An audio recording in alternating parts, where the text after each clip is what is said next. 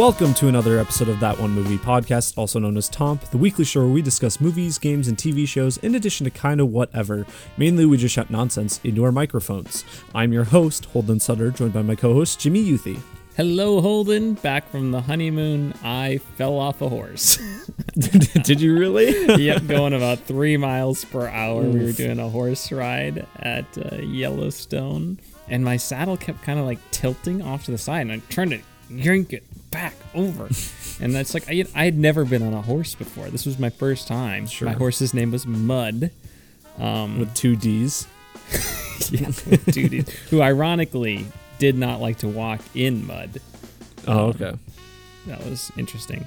But it kept sliding, and eventually we started going up this hill, and I'm like, oh crap, I'm out. And luckily it had rained earlier, and the ground was like very soft and kind of muddy, so I landed and I could kind of prepare for it, but basically the saddle just like slid off. So it must not have been tied on there very tightly. And I just was like, oh, and I landed perfectly fine. I knew instantaneously that I was okay, but poor Emily was behind me. She was actually a couple horses behind me because we got separated when they were doing the lineup to get out. And so she kind of saw it, but I'm like, I'm okay. But they kept the line moving while they resaddled my horse, and they're like, do you want to get back on? And I was like, yeah, this is fun. I'm having a good time. Even though I fell off, I'm completely okay. And honestly, the scariest part, no, I was wearing a jacket. It's just a little on there, but it really wasn't that dirty or anything. Okay. The horse was a little spooked at first, but he settled down and got back on there, and we rejoined him later. The scariest part was actually we had to go past this bison who was just chilling in this field. And bison can run 30 miles per hour, Holden, and they weigh a ton. Big deal. I can drive faster than that. 2,000 pounds. Well, I'm like, if this huge bison just starts charging us, I don't know how to ride a horse. Like, it's not going to end well for me.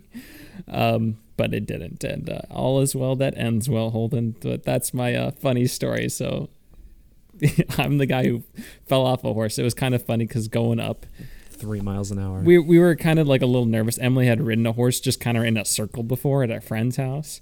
So we were both kind of nervous. I'm like, Emily, it's going to be fine. Like 10-year-olds do this.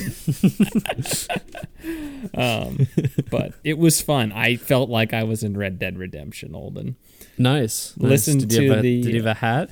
No, I didn't. I had a helmet. So I didn't look quite as cool as Arthur Morgan or John Marston. And then John Marston. I did listen to the True Detective season 1 theme song as we were driving through. Oh my gosh. The Yellowstone. Very fitting. All the stuff, Hayden Valley and whatnot. It was really cool. More about that and What Are You Doing? We got a full show, Holden. What do we got this week? Yeah, so we have a great episode for you this week featuring our reviews of the latest 2 episodes of Better Call Saul. I'm finally caught up, so we're going to be doing these new episodes here. And then also the Jordan Peele movie Nope. And the Netflix movie, Art, did you watch this one? I didn't watch it. You didn't? Okay, I guess we're not reviewing that. I didn't know we were doing that. I thought we were. Okay, I can give my quick thoughts on it. But, well, you know what? I think we might have an open week next week, so maybe we can do it then. Oh, God. All right.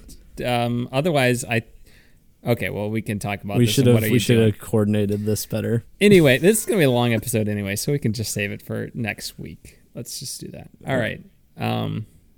Let's hit the show then, huh?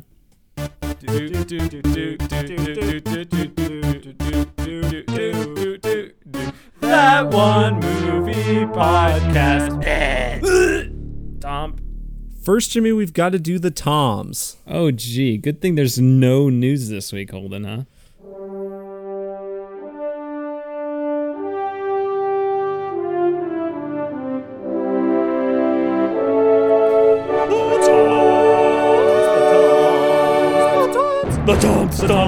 The Toms. Toms is a rapid-fire segment where we rate the news of the week in the world of entertainment on a scale of 3 famous Toms: Brokaw, Bombadil, and Bergeron. Brokaw's the highest, Bombadil's the lowest, and Bergeron is somewhere in between. Jimmy, let's get to it. All right, which trailer are we gonna start off with, Holden? Let me just say, Jimmy, I apologize for not watching The Gray Man. I guess I just kind of assumed since Nope was coming that we'd rather see that, but I was under the impression that we were watching both. It's good to be the person who didn't forget to watch it this time. Yeah. It's been flipped around before. But anyway, trailers. First up, let's talk about that Halloween Kills. I wrote it down as Halloween Kills, but it's Halloween Ends. Halloween Ends trailer. Tonight, Holden. Yeah. Evil doesn't die tonight, according to this trailer, because apparently it died in the last movie, but it didn't really. What did you think of this trailer? It's a little short trailer. Sucks. From this 1 minute trailer. I enjoyed Halloween 2018 for what it was. Mm-hmm. Some people don't like that movie. I had a fun time. I have not seen it since. It's probably not as good as I remember it being. I enjoyed it on second watch still. But Halloween Kills was garbage. Mm-hmm. Just throw it in a garbage bag into a furnace, light it up, and I've forgotten what happens. They beat him up, but then he's just not dead. But then he gets up. And then he kills like a dozen people. And he kills the mom? Right? Yes. At the end? I don't remember. I think that he kills Judy Greer. I think that's what happens at the end of that movie. Judy Greer. I was thinking of Pam Greer for a second. I was like, oh. Sure, Holden. I'll take your word for it. I'm not gonna rewatch it. That one poor mental hospital patient. That was literally the only other thing I could think of. I was about to mention that. I can't think of anything else about that movie. And he doesn't kill the baby, right? Maybe we're the real monsters. No, the baby's the first movie. That's the first movie? Yeah. Is there not like a oneer in this one, or is that the first movie? That's the first movie. Oh. Well, that's why that movie is better. There's more interesting things in that movie. Yeah, this movie looks bad, I think. I have no confidence in them after Halloween Kills. We'll see what happens. And they were filmed back to back, so it's probably about the same level of quality. Let's be honest. Worked for the Lord of the Rings. We'll see what happens here. At least this movie will go somewhere, whereas the last one just did not go anywhere. Mm-hmm. And don't stick your hand down a garbage disposal. So that would not feel good. Nope. So he understands how garbage disposals work, though. Pretty impressive. Yeah, his intelligence seems to be fluctuating. Good for him though. He's learning household appliances. All right. Okay. Confession. I don't know what a garbage disposal is actually used for. Like, what do you do with it? What do you mean? It clears off like any food that like goes down the drain. Okay. Like instead of clogging it. Okay. I mean, but you don't intentionally put things in there, do you? No. Okay. Good. Because I'm like, are you supposed to put things in there? No, you're not supposed to put a hand down the garbage disposal, Jimmy. Oh, well, I already did, Holden. You should have told me that. So Bombadil for me. Yeah, I'll give it a Bombadil too. Not off to a good start, but hey, it could only exceed my expectations at this. That's true. I feel like we're in a great place. That's, you know what, and the fact that it was filmed back to back, maybe all the plot was saved for this movie, and that last one was just it was a fluke. Maybe. We'll see. Maybe. Probably not. Anyway, next up, I wanted to talk about that Oppenheimer trailer. Very short thing, not even released on the internet yet. This was only shown before Nope. But yeah, it's not much was there. But what do you think of it, Jimmy? It looks like a big Christopher Nolan thing. There's time involved. There's time. Imagine that. Christopher Nolan's like, oh, in this much time, things are gonna happen. Yeah, I can't wait for this non-linear storytelling that he's gonna do. Probably. Yeah, it'll probably be like, oh, it's after like this movie starts and the bomb has gone off, and then I can't wait for some like time and I can't wait for some crucial dialogue to be happening underneath the sound of the bomb exploding. Oh my gosh, that is God, I hate Tenet. That was really funny, Holden. It's been like 160 episodes, and yeah, that was a genuine laugh from you. I think that was your best joke yet, because it's accurate. Yeah, that's hilarious. I think cool trailer, lots of big smoke. I like that. So I'll give that a Brokaw, I guess. Yeah, Brokaw. It was a nice little teaser trailer. I think I had heard it was happening beforehand, but it still caught me off guard when I saw it in the theaters, especially since I saw it off where I was at vacation. I saw Nope there, and that theater doesn't play as many trailers as like the ones in Sioux Falls do. So I was like, oh yeah, this is one of like 3 trailers. I had like 7 trailers. Oh, really? I was like, oh my gosh. And then I remembered, I think there's supposed to be an Oppenheimer trailer before this, and it came on. I'm like, jeez. Good thing they ended with that. One that I actually wanted to see. Anyway, other trailers. Now we're moving on to stuff that was revealed kind of at Comic-Con, trailers that were shown there. There were a lot of trailers shown. We're kind of condensing it just to ones that we hadn't seen before anything about, because there was like She-Hulk, there was Black Adam, there's a bunch of other stuff, whatever. Let's just do movies that we haven't seen anything about. And first off, we'll start with the Dungeons and Dragons movie trailer, Honor Among Thieves. Chris Pine. He's a bard, funny bard guy. What do you think of this trailer? I think this movie could be a fun time. I think the cast looks like it's having fun. Who is making this movie again? Yeah, what studio? I mean, the people, like the directors, writers. Oh, yeah. Let me look up real quick. While you're doing that, I just wanted to say that Chris Pine, he's just got that charisma, And I was thinking the other day, I'm like, wouldn't it be great if Chris Pine like played a villain? And then I remembered that Don't Worry, Darling movie is coming out. So yeah, I guess he will be. That'll be interesting to see him in that. That also got a new trailer. Don't really remember it. Seemed pretty similar to the first one, but did you get it pulled up here, Holden? Did I buy enough time? So it's Goldstein and Daly, who made Game Night, which we both enjoyed. They're also co-writers for Spider-Man: Homecoming. Did they write this too? They wrote and directed it. So yeah, it looks fun. I mean, looks like a nice fun time. It took my excitement for this movie, which did not exist, and elevated it. So I'll give it a Brokaw. Yeah, it's kind of cool. They've got some, interesting D&D creatures in here. I'm glad it's not like an uber serious fantasy movie, because I feel like being a silly like adventure just matches D&D more, because those are like the more enjoyable campaigns. I feel, just general opinion. You got owlbears, got mimics, got those slimes that are alive or whatever. Yeah, I got a lot of them. They got black dragons, which in this trailer breathe acid as they should. Very cool. I think some people seem to think it's a little too quippy. That's kind of some things that I see online, but I don't know. I think that matches the tone of most D&D campaigns. So I think they should make this a Lego movie type situation where it turns out that it's just people playing this in real life. Yeah, is it a thing where they get stuck in a game? We had heard news about this movie before, and I don't remember what it was. Let me see if. But is it one of those? It's like they're playing the game and they get stuck, sort of Jumanji situation. I don't think so. Well, at least the way this trailer plays it, the trailer makes it seem like maybe they are like from that world, but I don't know. And the Wikipedia is not giving me any sort of synopsis, so I don't know exactly. I agree. Looks fun. I am not the resident Dungeons and Dragons expert that you are, Holden, so I will defer to your expertise. Played it for 6 months.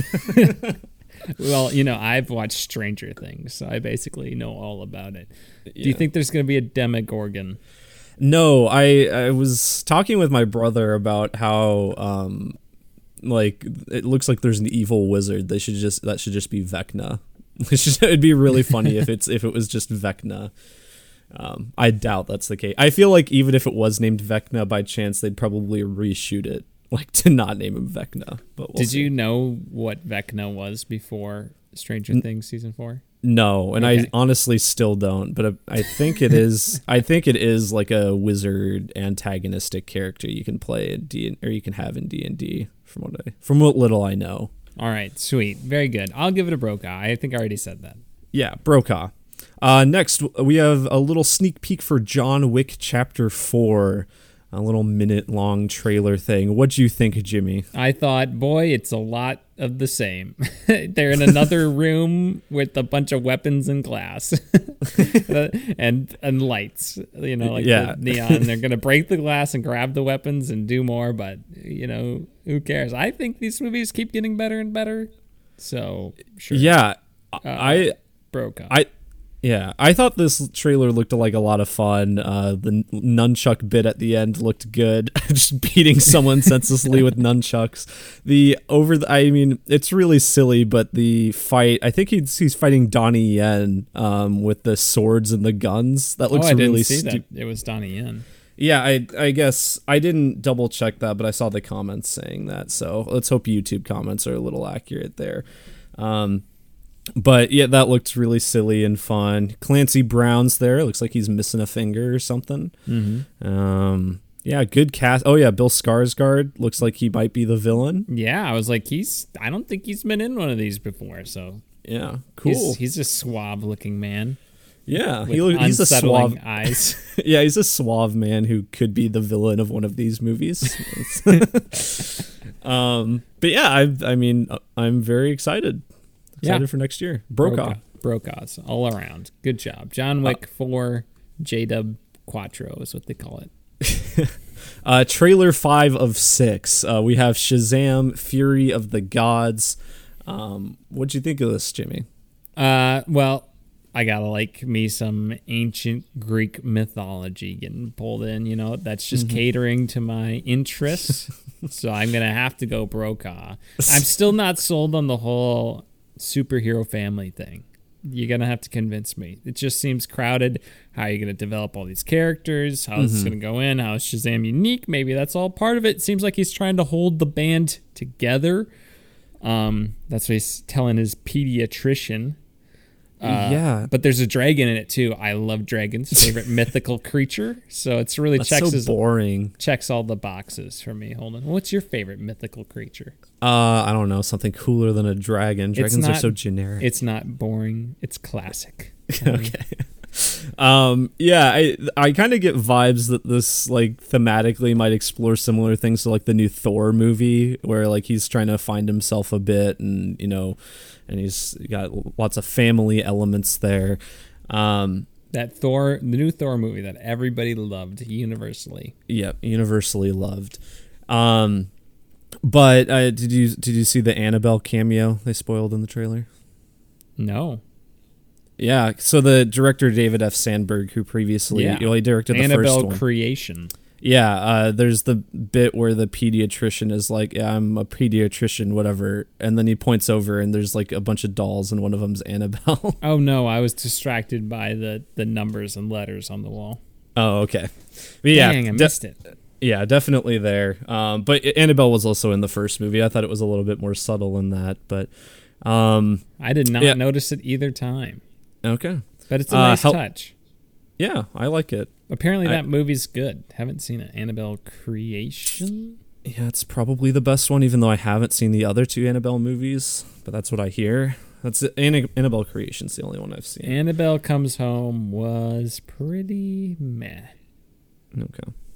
Helen Mirren is there. Shazam makes a joke about Fast and Furious, which confuses me because if Fast and Furious exists in this universe, that means that Helen Mirren also must exist in this universe, in addition to whatever character Helen Mirren's playing. Makes you think. Rachel Ziegler from West Side Story's in this. Cool.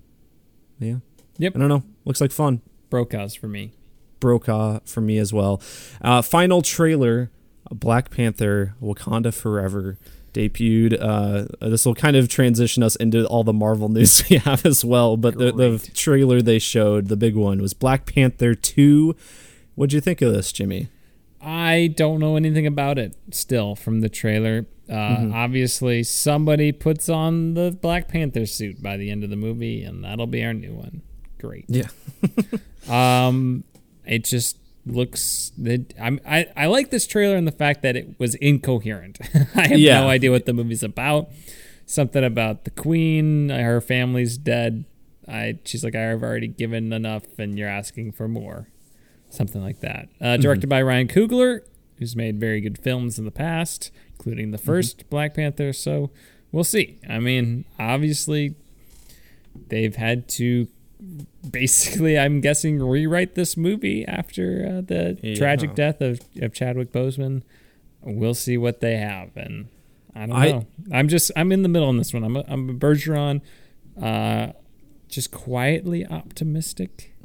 I liked this trailer a lot. I think Black Panther probably has one of the stronger like supporting casts in terms of character and everything. Like I'm not even in love with that movie or anything, but I just think a lot of the side characters in that are quite great. So kind of making this an ensemble movie with all of them, I think is probably the best direction you could take this after Chadwick Boseman's death.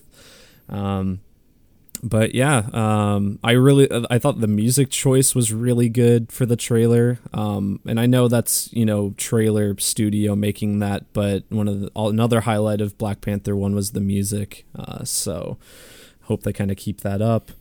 Looks like they're introducing Atlantis, Marvel's Atlantis. You got Namor, kind of shows up in the trailer, who is essentially Marvel's Aquaman. He's far less known, and he's kind of a morally gray character. He much more so than Aquaman. He'll like attack the humans on behalf of the Atlanteans, but he's ultimately a hero, I guess. We'll see. I'll give it a Brokaw. I'm excited. All right, sweet. Finally, done with all the trailers. Now on to the rest of the Comic-Con madness. Holden, what do you got for us? Yeah, so Marvel, yesterday, I believe, it was yesterday, had their panel and had a lot of news to share. So I'll kind of take it in chunks. First of all, they did announce that the phases 4 through 6, the name of that is, instead the first 3 were the Infinity Saga, this is the Multiverse Saga. Okay, makes sense. Yeah, okay. And then also, apparently Phase 4 is ending this fall with She-Hulk and Black Panther. Which, surprising. It's weird. I mean, I not necessarily upset that they're keeping the phases a little shorter, but, I mean, every other phase up until now has ended with some sort of, big movie. Phase 1 had the Avengers, Phase 2, Age of Ultron, all that. So I don't know. It's a little weird to end a phase where it doesn't seem like anything has really happened. Yeah, I mean, in the larger scale of the universe, definitively. Now it's like, okay, was Loki the big thing, or was this? Ant-Man's in the next phase, right? Yeah, phase 5. So I don't know what the like. Usually it's like, okay, this is the end of Act 1 then of the story, but what is the signal for that? Yeah, it kind of makes the comparisons people have been drawing between Phase 4 and Phase 1 less apt, because, I mean, Phase 4, you could be saying, it's a lot of setup movies for what comes later. Obviously, Phase 1 had to do that. But, if it's not really coming together in any real way, it just seems kind of odd. I mean, from what little we know of Ant-Man and the Wasp, it feels like that would make a better end. Yeah, and the Quantumania one, yeah. Yeah. But I don't know. Interesting to say the least. But then they also laid out Phase 5. So I'm going to run through this. Phase 5. So it's going to start next year with Ant-Man and the Wasp Quantumania. That's airing February 17th, 2023. Apparently some footage was shown at Comic-Con that included Bill Murray's character, which we still don't know who it is, but he'll probably be a funny guy. Garfield. Garfield. Apparently MODOK is also in this movie, the big head villain. Big head guy. Yeah. Okay. So cool. I bet Ant-Man will make fun of his big head. Great. Also, Secret Invasion is coming spring 2023. That's a Disney Plus series that has been hinted at for a while with a stacked cast. Guardians of the Galaxy Volume 3, May 5th of next year. The only real news, I think some footage was shown for that too, but apparently Borat's daughter from Borat 2 is cast as Cosmo the Space Dog. Interesting. For Guardians 3? Yep, for Guardians 3. All right. Cosmo is traditionally a male dog in other forms, but he was a prominent character in the Guardians of the Galaxy game. I quite enjoyed him in that, so we'll see if that kind of carries over for this. Basically, he's a dog that was sent up by the Russians way back when, but then ended up staying in space and got some powers. Cool. Nice. Echo coming out summer 2023. Kind of forgot that was happening. What's Cool. Echo again? That's the Hawkeye, the deaf lady from Hawkeye. Remember? She was like kind of the villain. Oh yeah, kinda not. that's right. Her. Yeah, and she was Golly. like one of the better parts of the series. I just like forgot she existed. They need to give Tony Dalton a show Yeah, as the swordsman or whatever his name is supposed to be. yeah, honestly. He was great. Loki season 2 is also coming out next summer. Excited for that. Yes. The Marvels, July 29th, 2023. Makes sense. You've got a whole year to watch Miss Marvel, Jimmy. Okay. Did Ironheart. that end? Yeah, it ended. Was it good? Yes. Wow. Resounding. It's probably in the upper half, but like the lower part of that half of these Marvel shows. Okay. So the Marvels Ironheart coming out fall 2023. I think this character is being introduced in Black Panther. We'll see. Blade November 3rd, 2023. Excited for that. We'll see if it's R-rated. Wait, so how many movies are coming out next year? It's only 4, but Okay, there's seems like more than that. Just a lot of series, huh? a lot of series, yeah. It's kind of similar to this year. And then winter, another show I forgot was happening, the Agatha Harkness show. Yeah, Agatha Coven of Chaos. Yeah, formerly called House of Harkness, I believe. Wow. Interesting. I don't know how I feel about that. I mean, I feel like if they have an idea, great. I feel like this is going to be a very standalone kind of thing. I don't know. We'll see. But by far, the thing I'm most excited for, Jimmy, is the new Daredevil series coming out in spring 2024. We did get some details about that. Apparently, it's this first season. Whether or not it's going to be more than one season, I guess we don't know. It's going to be 18 episodes. That's a lot of episodes, Holden. Yeah, it is. So I hope they can justify that length. Well, good thing no Disney Plus shows have any filler. Yeah. I mean, I guess a lot of the Disney Plus shows, I mean, they do have filler, but they also have the problem of simultaneously not having, like, committing enough time to develop certain things. So, I don't know. Maybe this won't have that issue. That means I have to watch 18 episodes of something. We are not reviewing that every week. Sorry. But Charlie Cox, Vincent D'Onofrio are returning for it. And I don't think anything is really known, but the title being Born Again, first of all, I think is the name of a Daredevil series of comics. Cool, whatever. It doesn't mean anything. He becomes a Christian. Yeah, well, I mean, that is a big part of the Netflix series is him as a Catholic and struggling with that alongside his vigilantism. So that there we go. So that gives me hope that this might adhere more to that Netflix series if it has that name. We'll see. That could be interesting. Mm-hmm. And it is probably one of the more interesting parts of that Netflix series is that Catholic kind of struggle thing. Yeah, it's really that Velocipaster dynamic that's going out. But yeah, so I'm very excited for that. And then the other two things in Phase 5, Captain America 4, now titled Captain America New World Order, coming out May 3rd, 2024. And it's culminating with Thunderbolts, July 28th, 2024. What's Thunderbolts again? That's like the Suicide Squad from Marvel. All right. Which it has been slightly building towards, so that's at least the culmination of something.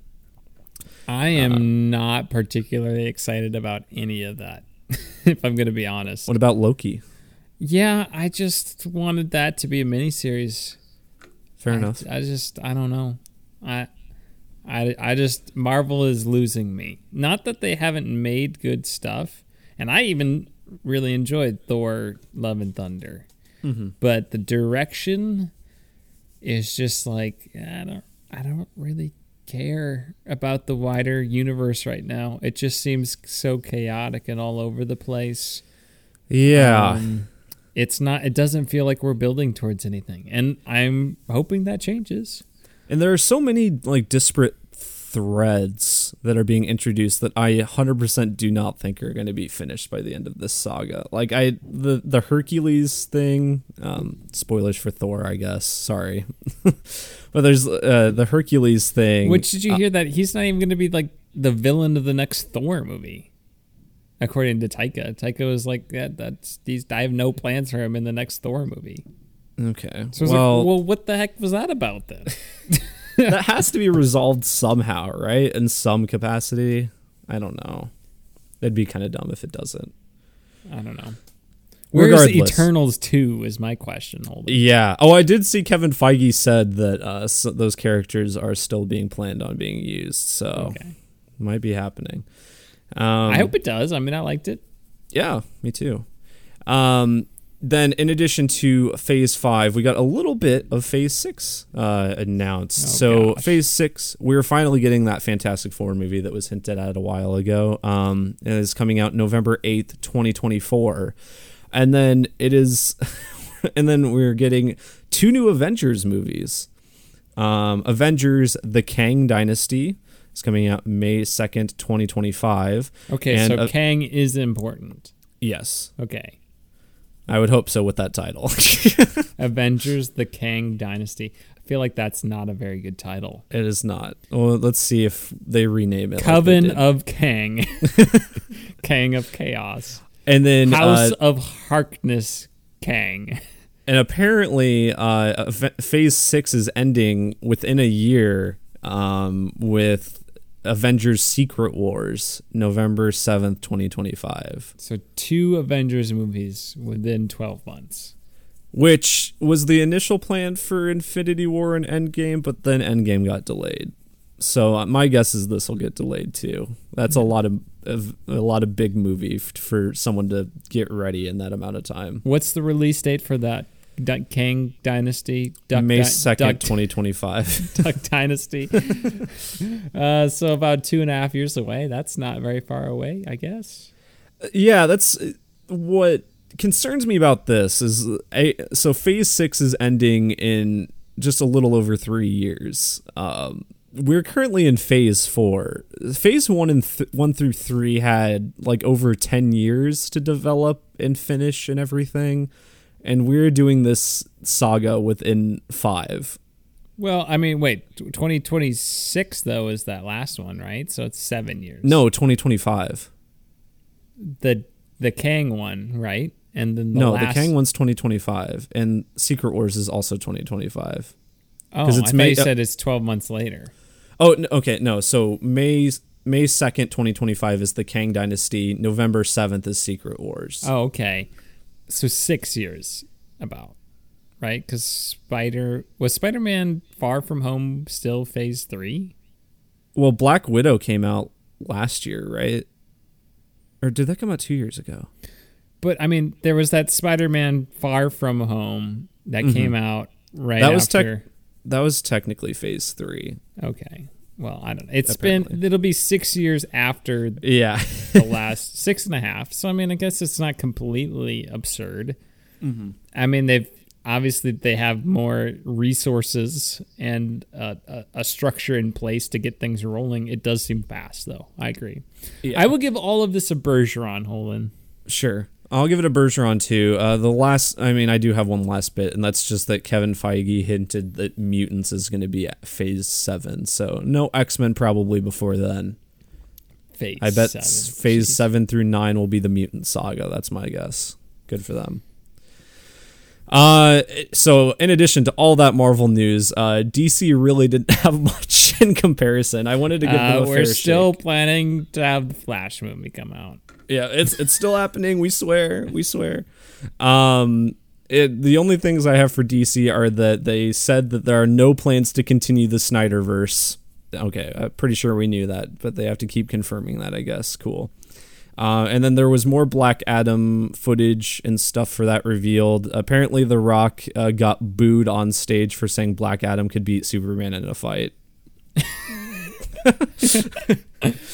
Wasn't there a lot of rumors going around that Henry Cavill was going to be back as Superman? Yeah, and that there were like rumors he was going to show up at Comic-Con, and it just never happened.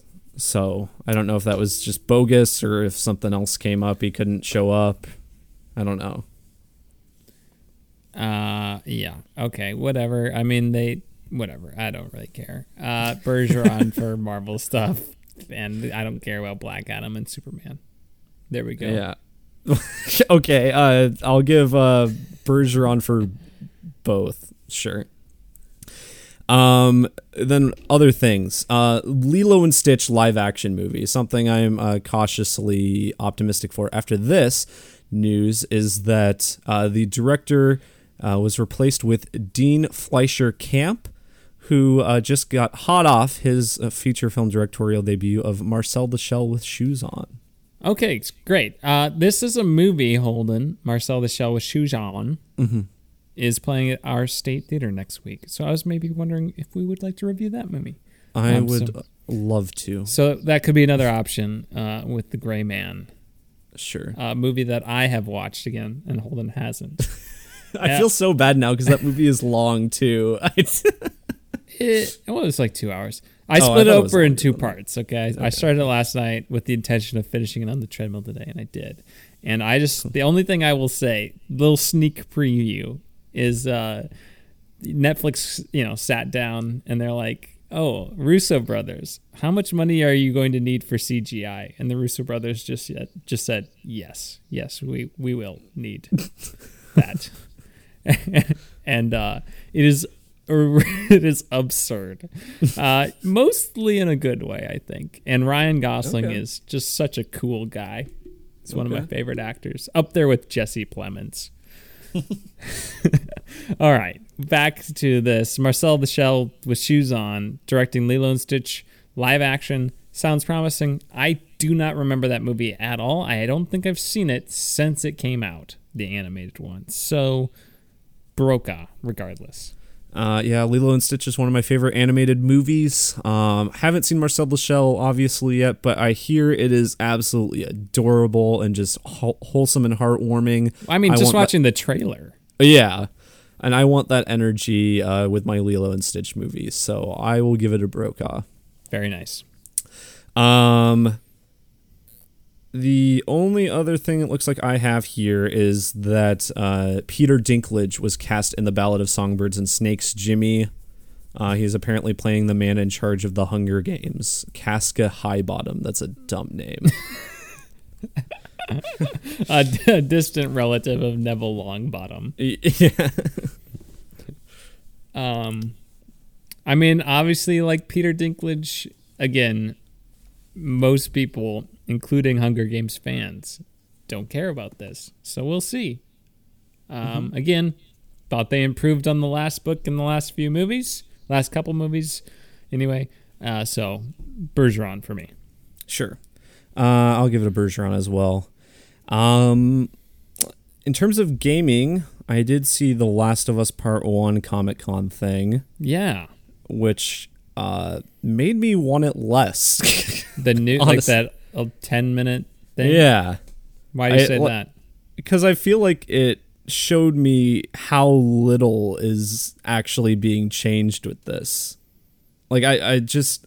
Initially, my hope with this, with the fact with the label of a remake, is that, keep the story and everything exactly right. Cool. I don't have a problem with that, obviously. But, like, maybe change up the level design a bit, show, like, have a little bit of variety, maybe improve that a little in certain areas where it could be improved a little. But it looks like it's just the exact same game with a touch of paint. And I don't think that's worth $70 in the slightest.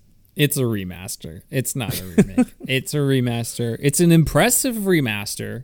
It's not a remake. I agree with you, Alden. It's somewhere in between. I think it's a really, really good remaster. Yeah, like they tuned up a lot of the details, that a lot of the glaring issues of the first one, of like the AI, especially like the buddy AI. Sure. Where they just go out in the middle of the open in front of all these people and nobody sees them. So that stuff can break your immersion. They fixed that. I mean, the graphics obviously have taken a huge leap, but yeah.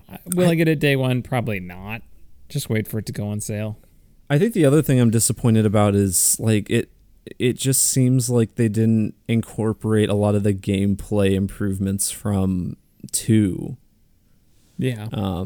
Like, I mean, yeah, it has the AI and stuff, and obviously that's great, but that almost makes me wonder if it's going to be balanced correctly, because if you don't have all the tools at your disposal that you do in 2, but the AI is on the level of 2, like, is it going to just make it that much harder?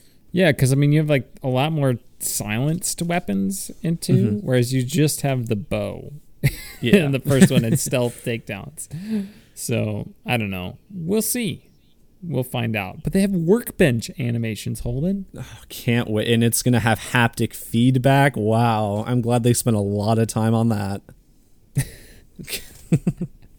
All right. I will give it a Bergeron.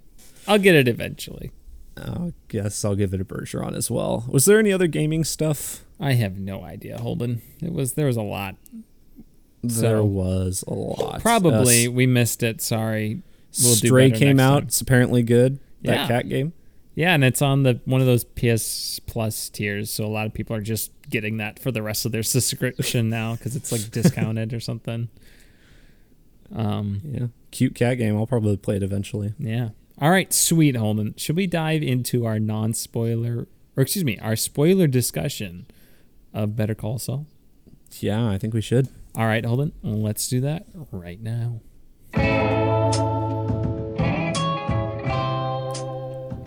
All right, so Better Call Saul. We're finally able to talk about this because I got off my lazy butt and watched this whole thing. Caught up. I've watched the latest 2 episodes. This is really the first time Jimmy and I have really are going to have talked about it at all. Yes, honestly, we haven't even past like halfway through the 5th season. Yeah, and even then, like, I feel like this is the first time we can talk to each other without having to hide anything. Yeah, like, walking on eggshells. And, yeah. like when you're like, oh man, I really like Howard as a character. I'm like, oh. Howard is a great character. Just we can quickly kind of express our thoughts about season 6 as a whole right now. Sure. You're listening to this in the future. I mean, a new episode is coming out tomorrow, Monday, as of when we are recording this. So this will be soon outdated in terms of like up to date with the episodes. But we're going to be covering up season 6 up through episode 9. So we've watched episode 9. 10 is going to come out tomorrow, which is apparently the one with Walter White and Jesse Pinkman, at least one of the episodes with them, titled Nippy. So we are up through Fun and Games. Holden, overall thoughts on season 6 so far?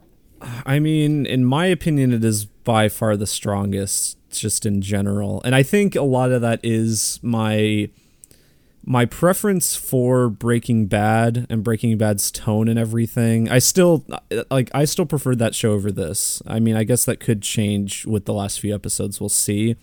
But this is much more close to like Breaking Bad than even season 5, which was already kind of like Breaking Bad.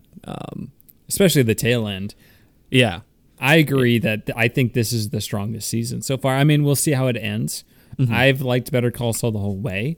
I just finished rewatching Breaking Bad and El Camino. I will say Breaking Bad is such a good show. I think Breaking Bad is probably better. I think Breaking Bad is a better story executed very well, or like an extremely well written story executed very well. Mm-hmm. And I think Better Call Saul is a very well written story executed extremely well. Kind of flipping those. I think they're just firing on all cylinders. The cinematography, the visual storytelling in Better Call Saul, I think, is just on another level than it was in Breaking Bad. It's more stylized. And this last season, too, is just a notch above everything we've seen before. Yeah.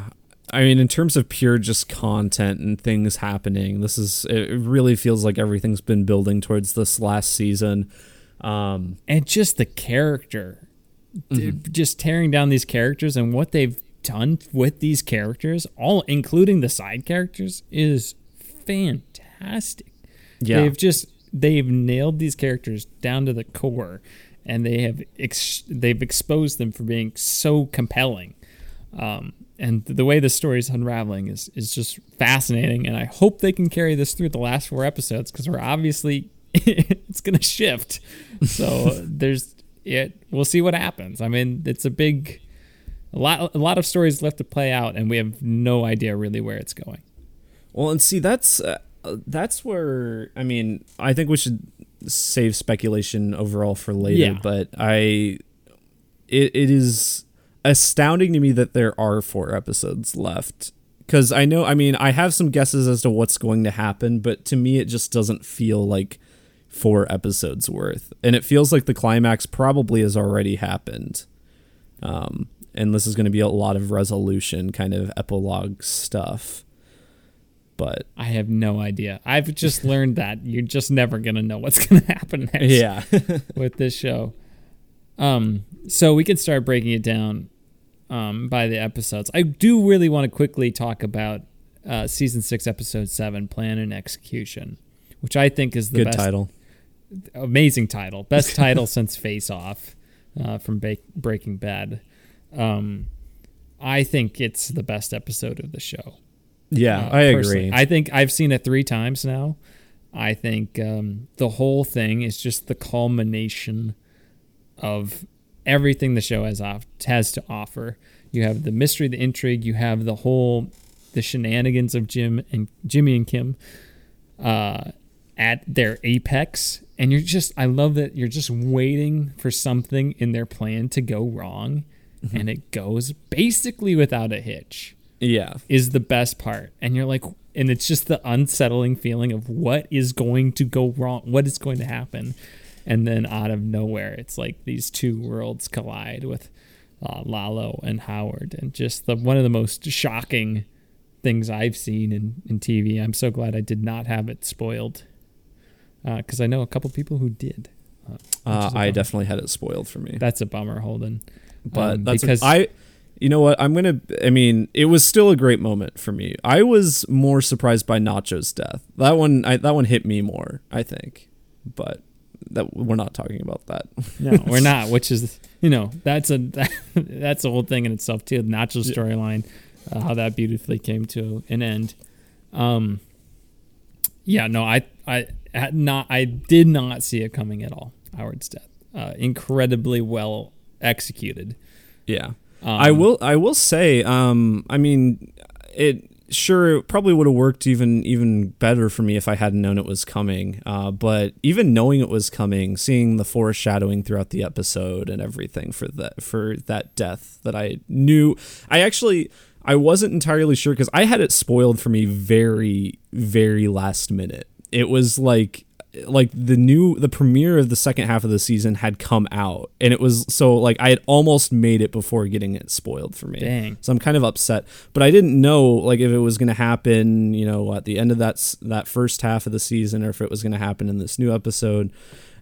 Regardless, though, it was, yeah. And just the way it plays out, you have the scene where they're in the apartment and you hear the knocking at the door, and my first reaction is, it's a mirror of season 5, the second episode, the penultimate episode of season 5, when Lalo visits. So my first thought is, oh my gosh, Lalo's there. And then it's Howard. And it's like you almost get bailed out as an audience member. It's like, oh, okay. Whew, everybody's safe. Kim's okay. It's just Howard. Howard just delivers this amazing monologue. Yeah. Patrick Fabian did it brilliantly. Just shows the characters at the core that they're doing it for fun. And it like you said, Howard is such a great character because he's really not a bad person. No, he just has a lot of like privilege, and like, yeah, maybe he was harsh on Kim a couple times, but for the most part, he stood up for Jimmy and Kim in the face of Chuck. And it's like, why are you doing this to me? And I probably will be on my feet, and you feel bad for him. And then Lalo comes in and sprays his blood all over the painting that had the plans on it, all that stuff, the candle flicker, all those moments were just fantastic. And the acting, the sheer terror in Jimmy and Kim's eyes was phenomenally executed, I think. Yeah. And it was a great cliffhanger. And I mean, feeding that into the premiere of the second half of the season, that episode is pretty close in quality for me, just overall, especially in the first half when we have Lalo talking to, Kim and Jimmy post executing Howard, and then like Kim's drive over to Gus's house and all of that. It's all so tense and you just don't know where it's going. And it's even more tense because up until now, I mean, Kim has only kind of had a glimpse into what was happening, and now she is just suddenly thrown in like head first into this. I loved the scene in Point and Shoot, the episode we're talking about, the 8th episode, where like he wants Jimmy to go. Lalo wants Jimmy to go and do this task for him, shooting Gus, and Jimmy talks him into taking Kim because my thought was he's intending to save her.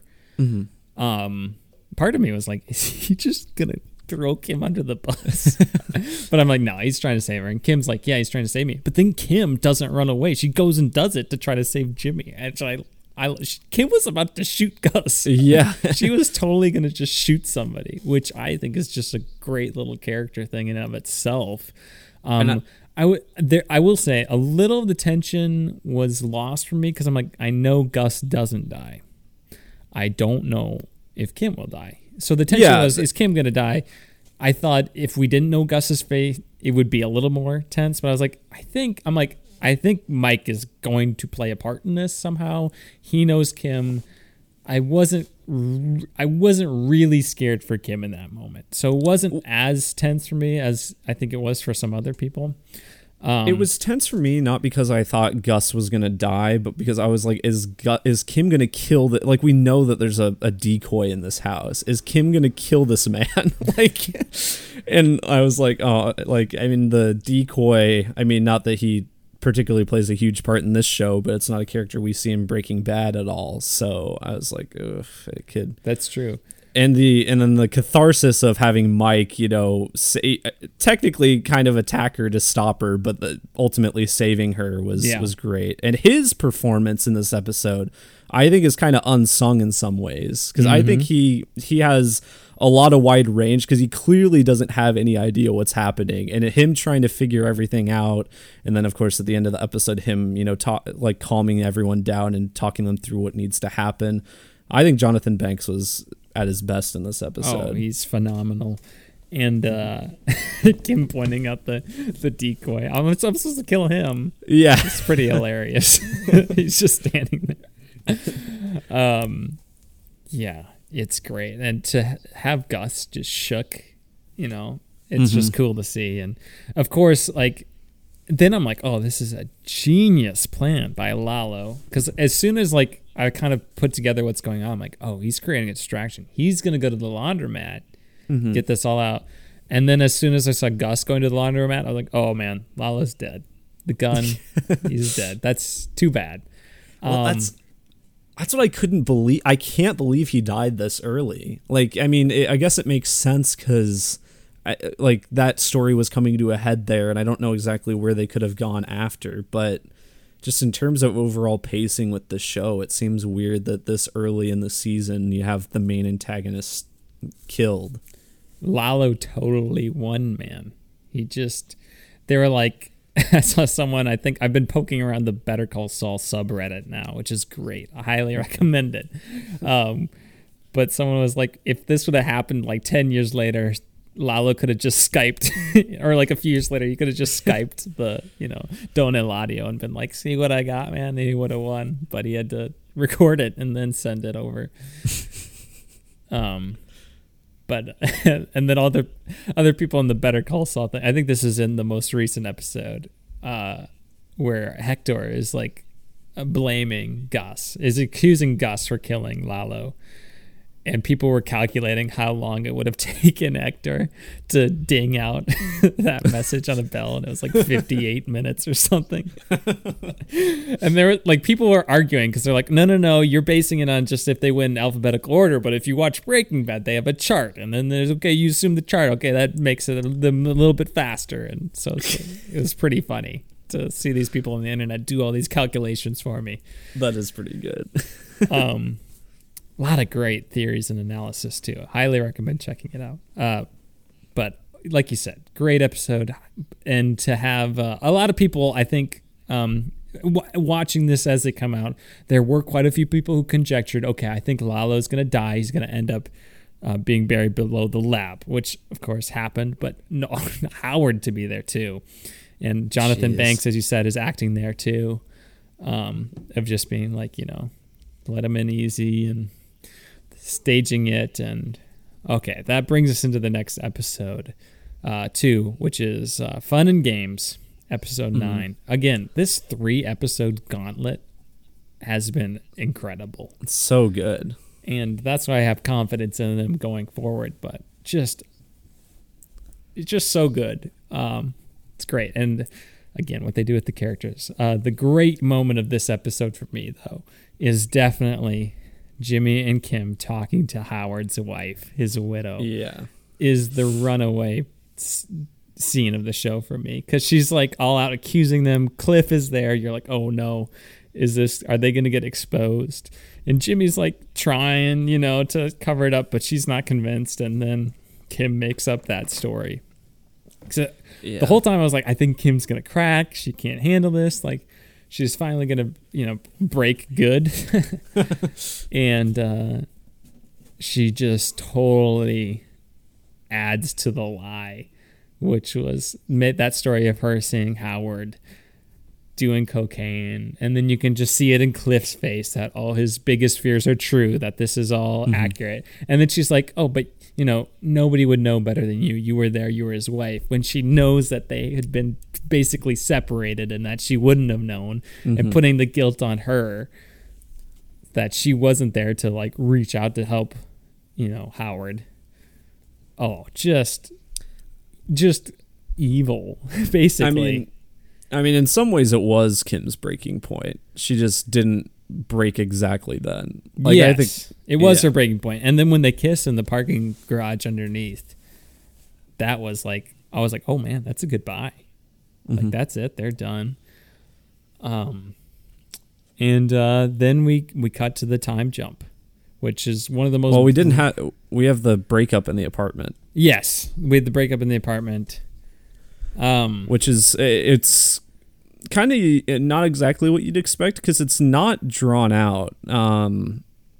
Obviously would love more just interactions with the two of them, so a longer scene would have been cool, but they really didn't there was no filler in that conversation. It's a gut punch. Yeah. It is. It's just like, I love you too, but so what? I think it's the line, which is like, oof. And then she's like, and she explains why she didn't want to tell Jimmy about Lalo, and how she didn't want to break up, and how she was just having so much fun, and that it's like for the greater good that they can't be together. And then you get the time jump, which is just brutal. And like, as soon as it like happens, I'm like, oh my gosh. Like everybody was just expecting kind of, I think, this slow transition into the Breaking Bad timeline, and it's just instantaneous. Yeah, it's wild to me, because I think the implication is like, we are at this point of time from now on, either here or in the future. Yes. Yeah. But like, that makes me wonder for the rest of the cast, like with Gus and I think Gus and Mike are done. I think they're gone. You think they're done? Okay. I think their character arcs are done because you're bringing up two good scenes that we should talk about too. Mm-hmm. They're definitely final. They are the end of the character arc for their show. You have, first off, you have Mike going to visit Nacho's dad.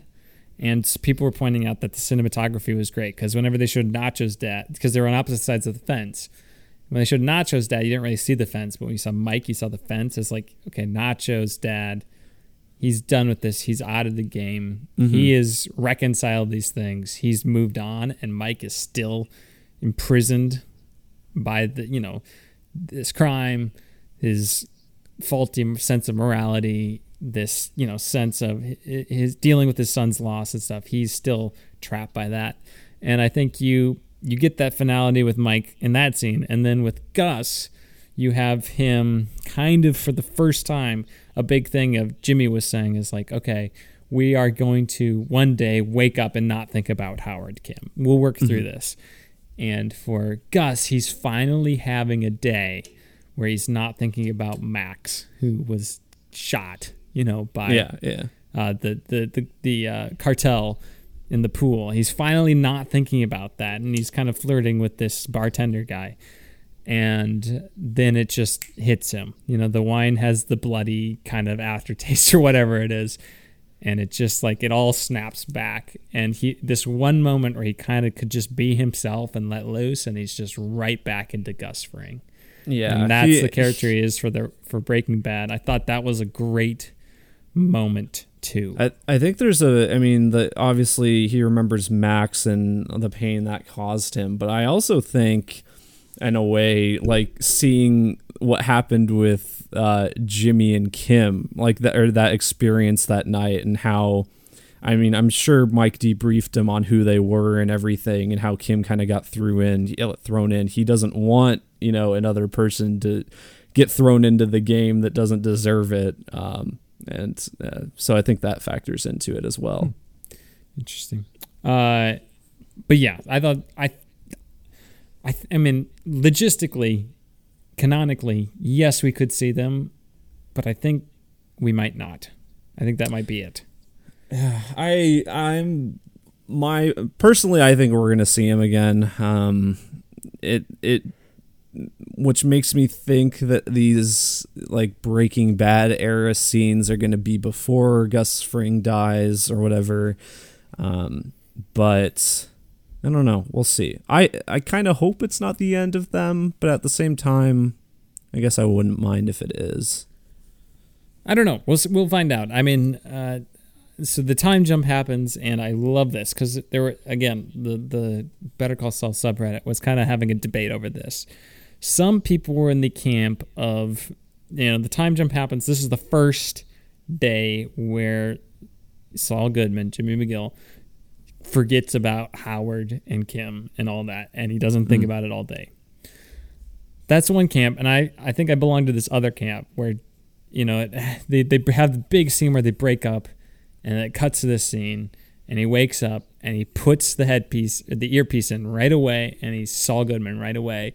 And this other camp, which I fall to, they think that he cannot forget this. As much as he tries, he cannot forget. He cannot live with himself being Jimmy McGill, so he has to throw on this Saul Goodman persona immediately when he gets out of bed in the morning, that he has the earpiece in right away when he gets up. He's wearing it in the shower. He has to be Saul Goodman in order to kind of press on and live his life. It's like a survival coping mechanism to be Saul Goodman. I think you see why Gene Tackman is just so broken. I 100% think I can't even really see the other camp, if I'm being honest, because we've seen that Jimmy just can't let things go for better or worse. He constantly tortures himself over everything, and he always puts on a facade to cover it up. So yeah, I think that's the only way to interpret it, honestly. We have the reference to the public masturbation case, which he gets confused with Badger. Early on in Breaking Bad, which establishes, okay, we are officially in the Breaking Bad timeline. I was thinking that Walter White was going to walk through the door at the end of the episode. I was a little surprised it didn't happen, honestly. So we'll see exactly where in time this takes place. But he did say another public masturbation one, so maybe it's after that. It's hard to keep track of all those incidents happening in the Breaking Bad universe. So how many episodes do you think are going to be during Breaking Bad, and how many after? Of the 4 that are left. 2 during, 2 after. No, 3 during, 1 after. Yeah, that's kind of what I'm leaning towards as well. I think, if I remember correctly, I think the second to last episode is directed by Vince Gilligan. Yeah, and the last one's Peter Gould. But maybe that's just because they created the show. So, I don't know. It's hard to know. I do think... Okay, we can get to speculation now. I do think that there's got to be like one more big scheme or something going. Like, they have to have some sort of... I mean, like, all the teaser posters are Gene... what's his name? Gene Takaman or something like that. Gene Takovic. Takovic, that's what it is. He putting on the jacket. The Saul Goodman red jacket again. So... they seem to imply that Gene's going to go back to being Saul. So that makes me think there's going to be one more big scheme of some sort. I have no idea how Walt and Jesse are involved. If it's something that, like, hey, this thing happened in the Breaking Bad days. I did some sort of wrong, and I'm going to fix it now as Gene Takovic. I don't know. Yeah, it needs to be because a lot of things have been... finished at this point in terms of plot lines. It needs to somehow integrate very naturally, which I have the utmost confidence they can. I think it is very bold of them to have commit for their last 4 episodes to a completely different time period than the rest of the show. Yeah, this in a lot of ways felt like a series finale. Yeah, it did. They could have just ended the show right here, and if they didn't have all the teases to Gene Takovic, this could have been the end of the show.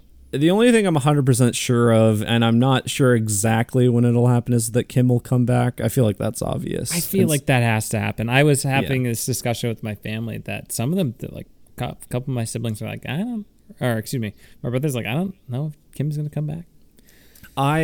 She has to, right? Yeah. In this show... I don't know if I have exactly the best way to defend this, and I don't think it'll necessarily end with them getting back together, but I think this show's going to end more optimistically than Breaking Bad. I do too. I think it might be a little bittersweet, but I do think it's an optimistic ending. I don't think they'll end up together, but Jimmy will somehow help Kim in a way. So help restore part of Kim. Yeah. And I don't know if it's a thing that somehow the Howard's death resurfaces and maybe Cliff Main is on the case and trying to, find there's a break in the case. Somehow they get exposed. They think Kim was involved and he helps her or something else. I have no idea. And I'm just ready to sit along and enjoy the ride. Me too. Yeah. But overall, season 6, I think, is the best. The shenanigans, top level. Top notch. High level shenanigans. High level shenanigans. All right. Sweet. Anything else to say about Better Call Saul this week? No, excited for Walt and Jesse this week if they are indeed in it. All right. Episode 10, Nippy, coming out tomorrow. We'll have our thoughts on it next week. Stick around for then. Otherwise, let's get into our non-spoiler review of Jordan Peele's new film, Nope.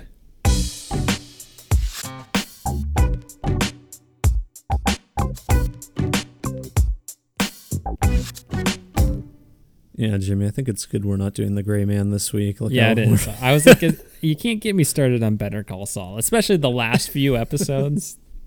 I had to hold back a lot. So.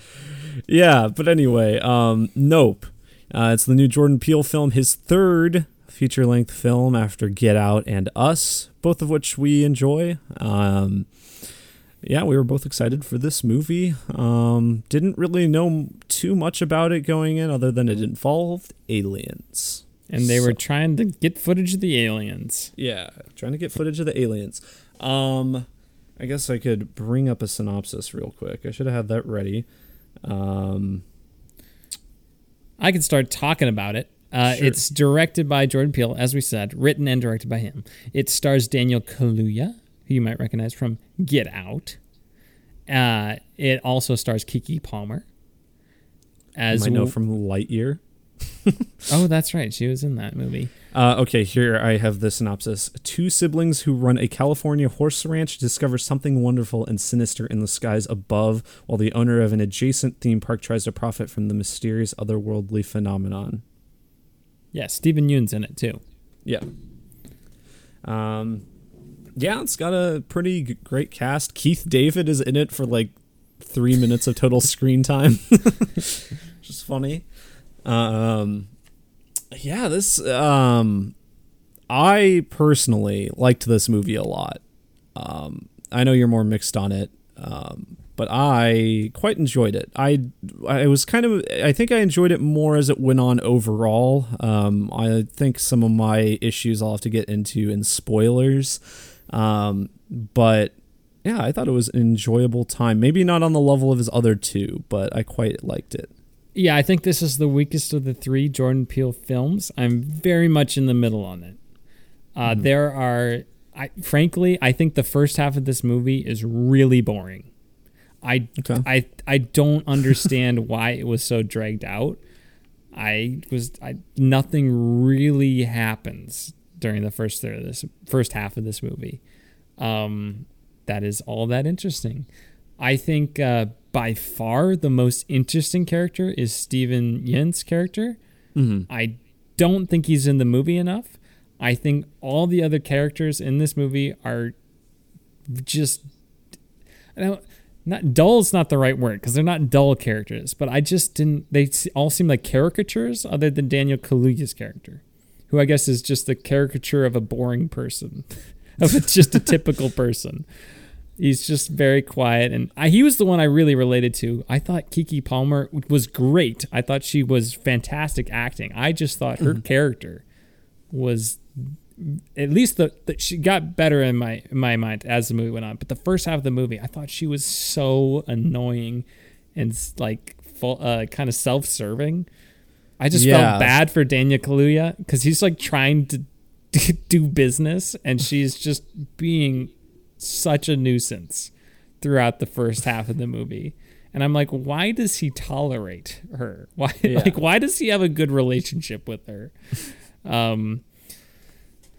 So there's that. I think there's like a tech guy, like Geek Squad-esque guy. I think he's just the caricature of the weird tech guy. And then you have like this auteur cinematographer who's a caricature of an auteur cinematographer. And I'm not trying to say this is supposed to be some... like Denis Villeneuve. He does. I'm not trying to say that this movie, that Jordan Peele didn't realize he was doing that in this movie. He obviously isn't taking this movie as seriously as his other two in terms of, I'm trying to communicate this very profound message and, dissect this. This is a more just like, here's the movie. It's more like popcorn flick monster movie, honestly, than anything else. I mean, there is some deeper stuff here. It's not as quite as much at the forefront as those other ones, I don't think, but it's still got some interesting... Not to the extent of Get Out or Us. Yeah, probably not. But yeah, I don't know. I like kind of what he was trying to convey with some of this stuff here. But the part I found the most interesting was Stephen Yeun's character and his backstory, which I was way more interested in than the rest of the movie. And there is kind of a certain idea outside of that storyline that I like, a little idea that Jordan Peele had that I thought was really clever and played on your kind of what you think was going on or how you perceive things a certain way. And I like how it kind of subverted my expectations with that. I'm like, oh, that was a clever idea. But like, just everybody's so absurd in this movie. And even there's this is not really a spoiler. There's like a person trying to film something towards the end of the movie. And even they're like a caricature of someone trying to film something at the end, Yeah. Like they are not believable at all. I think the characters didn't really bother me too much. I do think the cinematographer got he was probably the most annoying one for me personally. And I would argue unnecessary. Yeah, very unnecessary. I mean, I think the guy does a good performance. I like his voice. It's very entertaining from that perspective. But yeah, the characters just doesn't need to be there, and it doesn't end up bringing a whole lot to it. No. I think the premise of them being like these horse trainers was really cool, and I don't think that was played into enough. I thought there was maybe something they could have done more with that. I thought it was suitable personally. I don't know. The second half of the movie is more entertaining. I just was like, why was the first half so long? My biggest problem is actually with, I feel, the climax of the movie. I think the climax is also underwhelming. I think it's more exciting, but the way the thing actually they're trying to figure out how to do this thing, and the way it finally actually resolves in multiple areas, I thought was like, okay, that's how this ends? Really? Well, for me, it was like, I don't know. I once again, I'll get in more details and spoilers. I feel like the climax could have been one thing, and it could have been like maybe the first half of the climax if they did a little bit more with that idea. And then I feel like it just like kept going. Like there's just a lot of other, it was kind of convoluted, like the reasons why it kept going. And then a lot of convenient things kind of happen. I'm not exactly sure why characters knew to do what they did. Yeah. There were certain moments where like, I don't know how the character knew that, but whatever. Yeah. Benefit of the doubt. Yeah, exactly.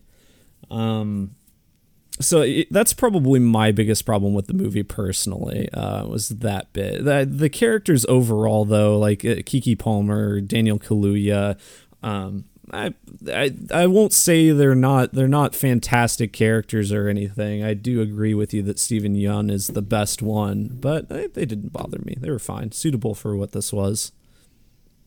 Yeah. What was I gonna say? Shoot, I lost it. Dang.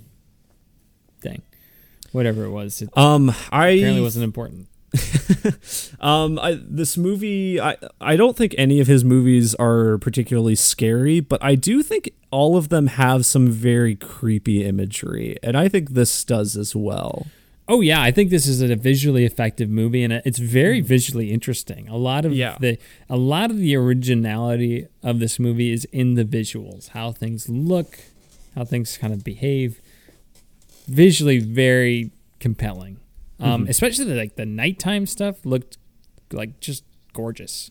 Yeah, he was great nighttime scenes. It's not like Obi-Wan where I couldn't see what was happening. You know, it was very clear. It was nighttime, but everything was so perfectly lit that you could tell everything that was happening. Yeah. I would say, again, overall, there were parts of this movie I was like, really? Nobody just sat and like nobody came up to Jordan Peele and been like, yeah, this part of the movie, it's kind of boring. Like we trimmed this up a little bit. It just was surprising to me that it wasn't a little bit faster, in that I didn't think this movie was as funny as other people think it is. Like some people are like, this is like a hilarious movie, and my theater did not laugh once. I thought some jokes were like amusing, particularly with like one of the film crews that Daniel Kaluuya has like a sweatshirt for. I was like, that's kind of funny. I think some reviewers are making it, this is a laugh out loud sort of movie at times, and that didn't translate for me. I think Us is funnier than this. Personally, I mean, I haven't seen that movie in a while, but I remember there's being some pretty good jokes in that. I can't really gauge though from my own experience, because the only people in my theater, this was Friday night, mind you, it was me, my parents, my brother, and two other people. Okay. So it was kind of hard, but I was at a 2:00 p.m. showing, which is really, not an ideal time to probably see it either, but yeah. It was just like, there was quite a few people there. I mean, there were several other groups outside of me just seeing it. So, but nobody laughed. Not that I could hear. Okay. Yeah. So I don't know where that's coming from for certain reviewers, but I just disagree, I guess. Sure. Anything else to say before we give our ratings, Holden? Not necessarily. Thought the music was pretty good. Yeah, I didn't really think about it all that much.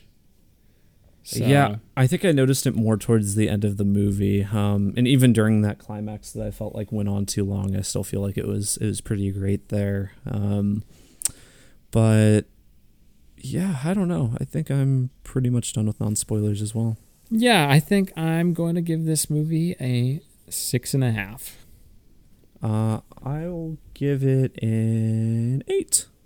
I think I'm pretty confident with an 8. I think another thing I want to add to that, though, is that is just general sound design. I think a lot of the ways they make like alien sounds, or even the way they make certain non-alien sounds sound creepy. And yeah, I will agree. That was very good.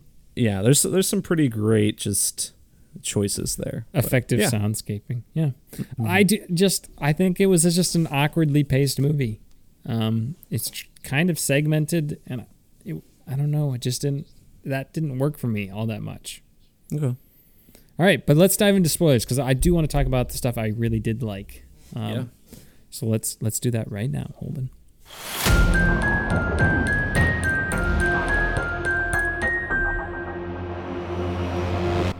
All right, spoilers for Nope. Very excited to talk about this.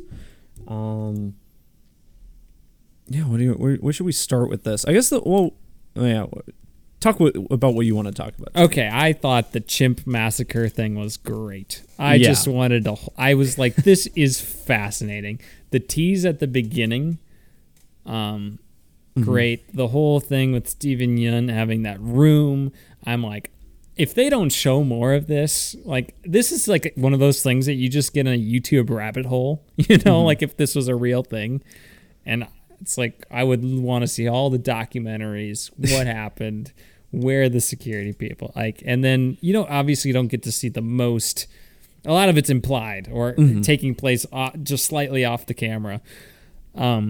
Just horrifying. Yeah. And that was easily the creepiest part of the movie for me. Thematically, the most resonant. I thought that part tied in the best of the movie. You have Steven Yeun. Mm-hmm.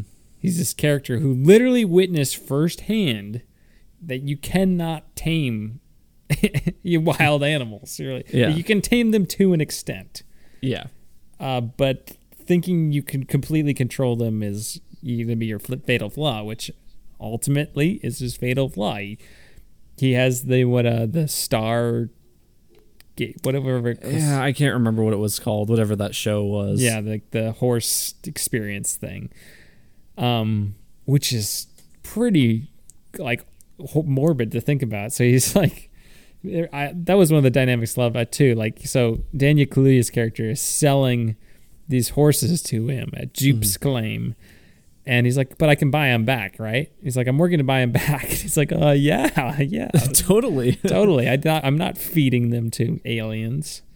In Alien, I should say. That whole part was just great. And also just like how that one actress, her face was completely torn up by the chimp, and she's in the crowd. And that, because in the trailer they showed that. I'm like, oh, she must be like an alien sort of thing. No, she's just a person who got her face completely ripped off by an ape, a chimpanzee. Yeah, gruesome. But yeah, that whole scene was fascinating. And then like the little fist bump, and then his head gets shot off. It was sad because it's like clearly the ape doesn't, or the chimp doesn't really understand what's. I mean, it's just freaking out because the balloons are popping. Mm-hmm. It's like tapping to see if the actress is still alive, and all that. Or responding. It's like it doesn't mean it. It's not like it was like, oh, I want to do these things. It just was going crazy because it was provoked. And see, that also fed into one of the themes that I found interesting, which was just like the mistreatment of like certain people behind the like on sets of films. Like you get that some with with like the animals, but you have Steven Yeun, who is this child actor, this kind of Asian American stereotype character on this sitcom. You have Daniel Kaluuya, and he's a horse trainer who's just getting like verbally berated. Like clearly no one cares about him on the set of this movie. Yeah. And then the animals, you have the chimp, which clearly, but I don't know, all of that kind of stuff I feel like fed into a theme that Jordan Peele was going for. Okay, I could see it. And then, I mean, that's also a great scene when the alien comes and it starts eating, just sucking up all the people, because then you get to see kind of the process of them going into this, what at least I thought at the time was the spaceship. Yeah. I'm like, okay, well, when are they going to get in the spaceship part? No, that's the alien. The flying saucer is the alien, which I thought was a great twist. Yeah.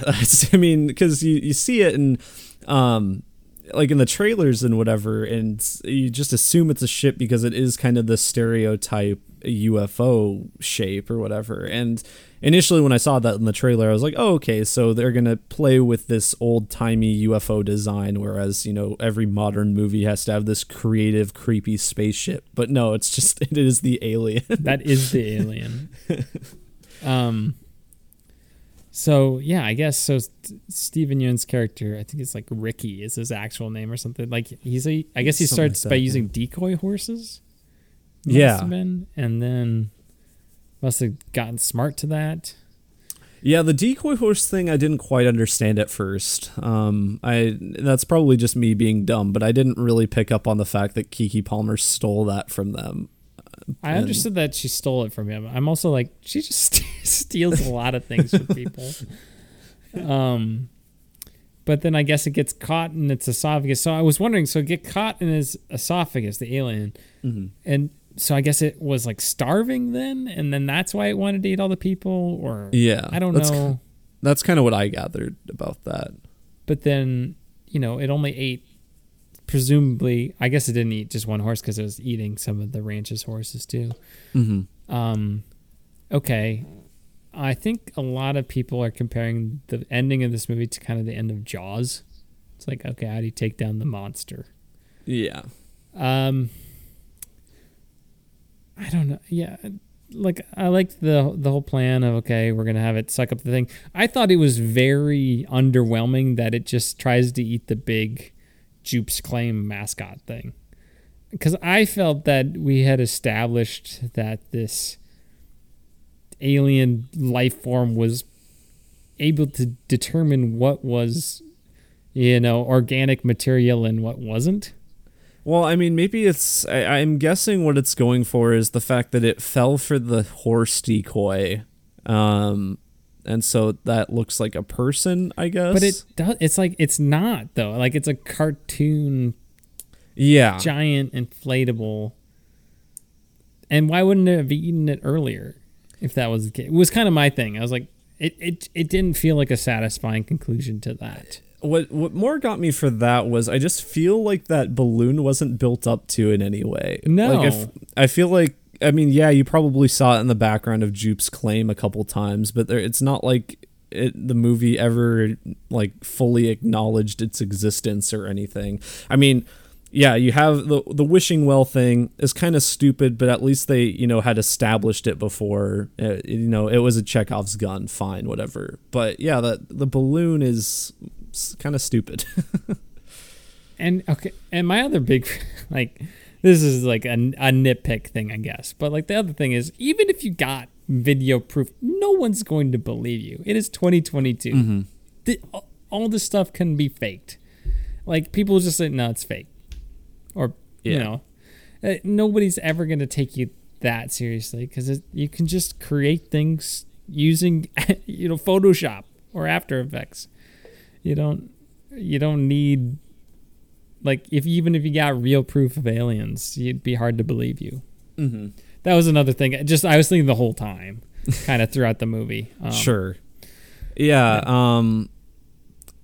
So in terms of the climax, kind of back at that, I'm fine with the climax of the movie being them trying to film it. That's great. That's what the movie's been building towards. It's their biggest best attempt. That's the climax. Great. Yeah, I thought that was fine too.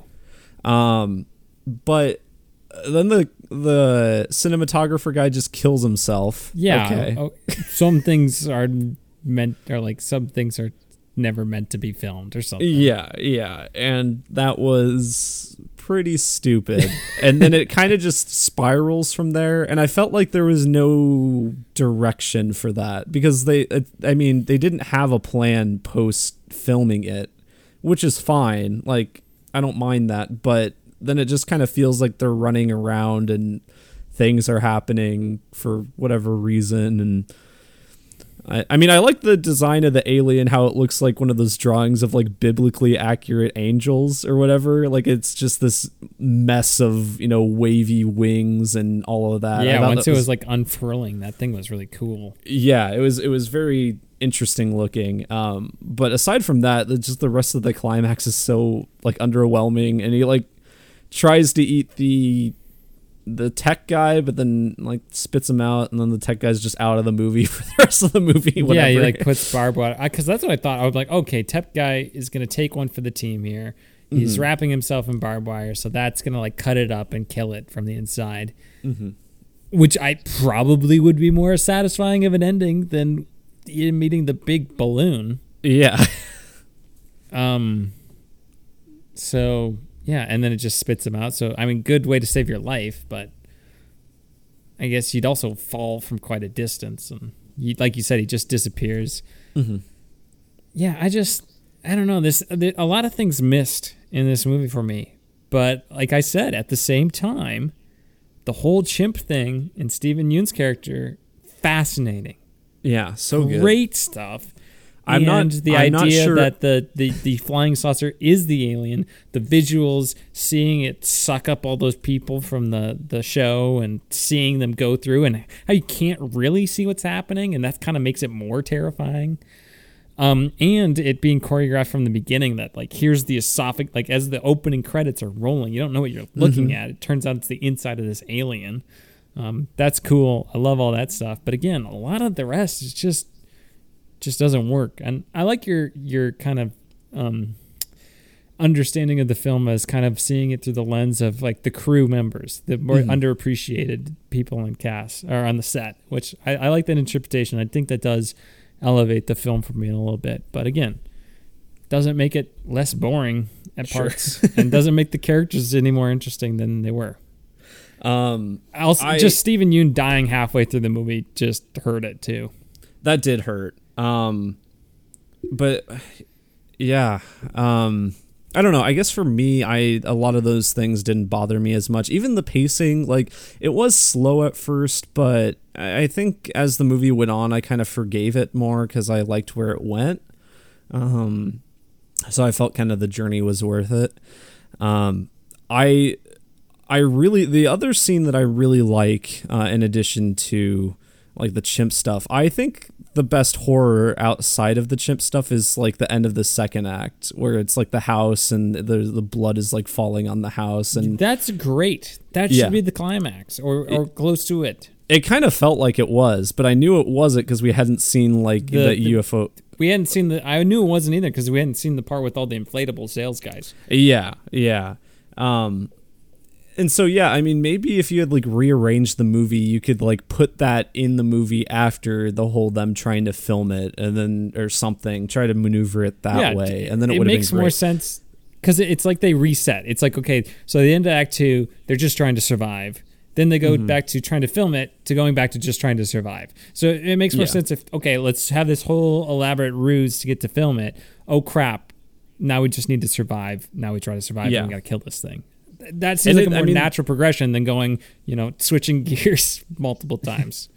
And the tension there was pretty high. Like we didn't know the full extent to what this creature could do, and Daniel Kaluuya is just out on his own, like in the middle of all of this happening, and then the house is it's clearly just over the house, like throwing up blood and stuff on top of it. It was pretty tense. Some very cool image, just visuals there, especially with the bloody house and the storm and everything. Liked that a lot. I don't understand how Daniel Kaluuya's character understood it was not a spaceship and it was an animal. Yeah, that was like the job, like, because there is a part where he is like, well, maybe it's not a spaceship. He says that earlier. I'm like, because I was like, well, what else would it be? And then it didn't occur to me that it was the alien itself. But okay, you don't look it in the eyes.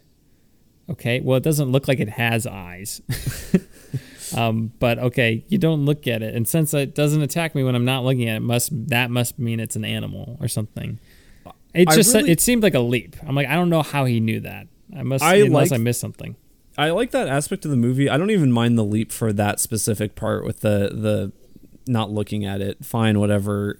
But I felt like that was inconsistent too as the movie went on. Like, I feel like there were certain parts where they would look at the alien and it wouldn't just like. Not like, you know, you look at a horse and it immediately comes stampeding towards you or anything, but I just feel like there were certain instances where they were close enough, they looked at the alien just didn't seem to care at all. I don't know. I think it was funny that the dad at the beginning dies from like the coin going through his head. It's like Jordan Peele, like, heard that, you know, if you throw a penny off the Empire State Building, it could kill somebody or whatever. And, you know, the legend is. You know, him falling off the horse reminded me of me falling off a horse. That's about what it looked like. I was going maybe a mile or two faster than that. Did you also get a coin to the head? I did not get a coin to the head. I was wearing a helmet, thank goodness. One of the other things I want to mention before we move on is I like the subversions from the trailer too. Like you mentioned the woman, do you think that she's maybe an alien or something? She's not. The scene with the kids in the barn or whatever, that was kind of creepy. Wasn't sure exactly what was happening there, but that was a cool subversion too. I didn't see that part of the trailer. Okay, yeah, there's that part frustrated me. I was like, because nothing really that interesting had happened to that point in the movie. And then it's just a ruse by Ricky's kids. And I'm like, why? Because he stole one of their decoys. Okay. I don't, that seemed like a leap for me. And it was just like, it's not those types of aliens. Like, okay, God forbid something interesting happened in this movie. And then shortly after that, you get the chimp scene. So then all is forgiven. But yeah. And, there is a creepy shot, and one of the shots from that scene is in the trailer, and I thought it was one of the more creepy scenes from that trailer, but I personally liked the subversion of that. And then there's also the TMZ reporter guy or whatever who just gets killed. Yeah, that was like him when he was like, I need to get my camera, get me my camera. When he's like clearly just completely broken several bones in his body. I'm like, this is a caricature again. Yeah. Like, this person would be like, screw this, I just need to get out of here, get help. And where's my camera? I can't see without my camera. So, yeah, I think that wraps up my thoughts, though, Holden, unless you have anything to add here. Well, I think I'm good. All right, sweet. Then, what are you doing? What are you doing? What are you doing? No, what are you doing? What are you doing? No, what are you doing? What are you doing? Well, Jimmy, it has been about a week and a half since we last recorded, and or is it a week and a half? Or has it been longer than that? I think it's been 2 weeks about. Okay. For a week of that, I was also on vacation, so I didn't get a ton of movie watching, and despite the length of time, however, I did rewatch both Beavis and Butthead movies because I showed them to my brother. Both very funny. I mean, I just watched them, so it's not like they've really changed my mind too much. But I did finish Miss Marvel, as I kind of mentioned earlier. I think it ends. I think it kind of lost a bit in the 4th or 5th episode, and I think it got better in the last. And I think part of that is the direction, honestly. I was looking at it, the entire show is directed by 2 groups of people, and all of the episodes that were directed by the first episode's directors I thought were really pretty good, and the last episode was. And then the other ones that were directed by the other person I just thought were so like uninteresting and bland. Huh. And I think part of that is I think they committed more to the visual style with their episodes, and I don't know. I don't know how much of that was them or just coincidence, but yeah. I don't think I had talked about this since. Yeah, I definitely hadn't. I watched on Paramount Plus Jerry and Marge Go Large. I have not heard of this. Okay, it's a new movie starring Bryan Cranston and Annette Bening, and it's apparently based on a true story of 2 old people who basically learn how to exploit the lottery and like just win millions of dollars. Huh. And it's as a movie, it's okay. It's probably just, it's very like fine movie. Like there's nothing particularly wrong with it. I think it's an interesting story, good performances, but there's nothing particularly interesting like in terms of visual or anything on the technical side.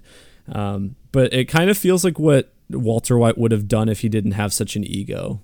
Like he's this very smart guy, but like Jerry's a lot more selfless.